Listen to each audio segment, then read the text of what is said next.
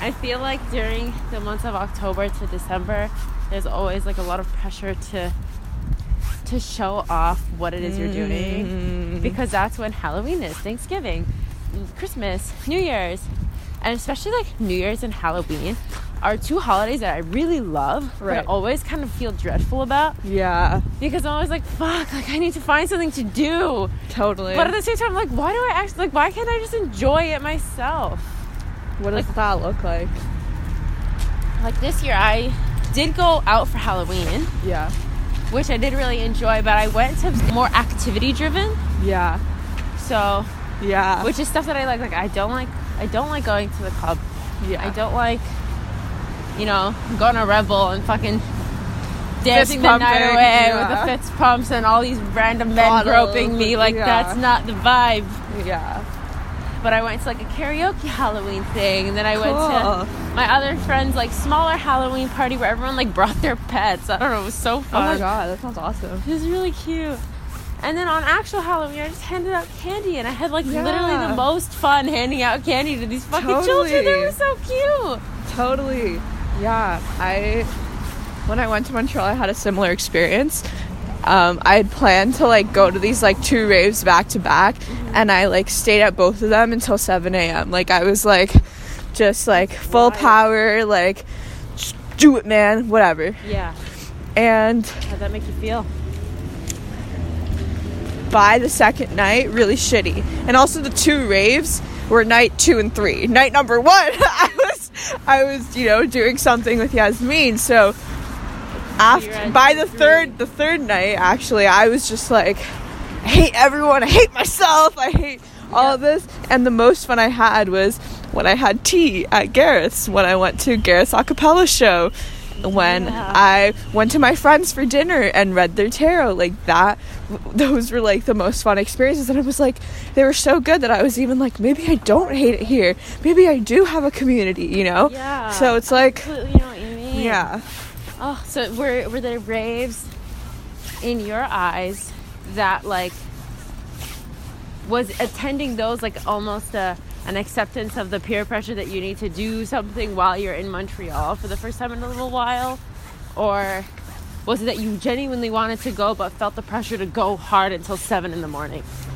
Yeah, so what ended up happening is that the raves that were taking place, they're like, it's like my favorite collective, and they hadn't put on a show, a performance in 2 years, and it was their first time back. Okay. And because it was the first time back, they were like, we're gonna do 2 nights. Yeah. And it's always based around the full moon, so it's like a really spiritual thing. And I'd been going to these things since I was pretty young, and it'd be the first time in 2 years that I would go, and it happened to be on the week that I was there. Right. So I felt like it was really symbolic, and I was like, I really want to go. So I went. The first night I went alone, and it was fun. It was awesome. And the second night I went with friends, and I texted so many people. I was like, this is happening, you better get tickets. Like I wanted to make it this thing, because I was like, I'm only here for a week, like all this stuff. And then as night 2 or night 3 in actuality was approaching, I was like, I don't even want it to be this big thing. Like I would have just rather gone with like 2 friends. Yeah. And made it less of a thing. Yeah, I know what you mean. It's this weird, like, trying to make an event into a bigger thing than it needs to be. Totally. Just to make it seem like it's more exciting, almost. Yeah. Like, trying to convince yourself that, no, this is gonna be great. Like, all these people are gonna be there. Like, it's gonna be fucking awesome. And that's how I always feel about holidays like Halloween and New Year's, because in actuality, on New Year's, all I want to do is spend time with my family. Yeah. Like, I don't want to go to a club or a big party and not be there with them when the new year rings in. Like, totally. And I feel almost weird about it. Like, I feel like, man, like this is the time that I should be wanting to go out. And I should be wanting to, like, spend New Year's partying with my friends. But it's like, I've never wanted to do that, though. I've always just felt like I should want to do that. Totally. You know? I do know. Like, I've only gone to one New Year's party, and that just happened to be 2020. And I was like, damn, this was symbolic of what was going to happen.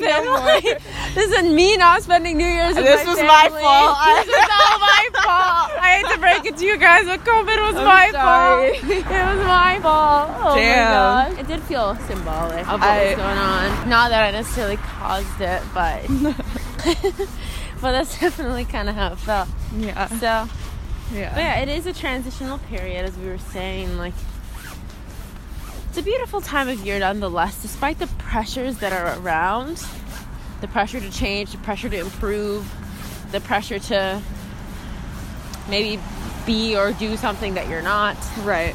Right. At the end of the day, there's still a lot of self-reflection that comes into play, because you start thinking about the entire year that's passed. Yeah. Start thinking about, what did I do? What did I accomplish? Yeah. What didn't I accomplish that I want to do next year? What did I accomplish that I didn't think, like, that I didn't satisfy me as much as I thought it would? Yeah. Like, all these thoughts start coming into our heads. Obviously, it's inevitable. And it's just very spiritual. People get in their own heads at this time of year. It's important to check on your friends this time of year, too. Because people start getting really in their heads.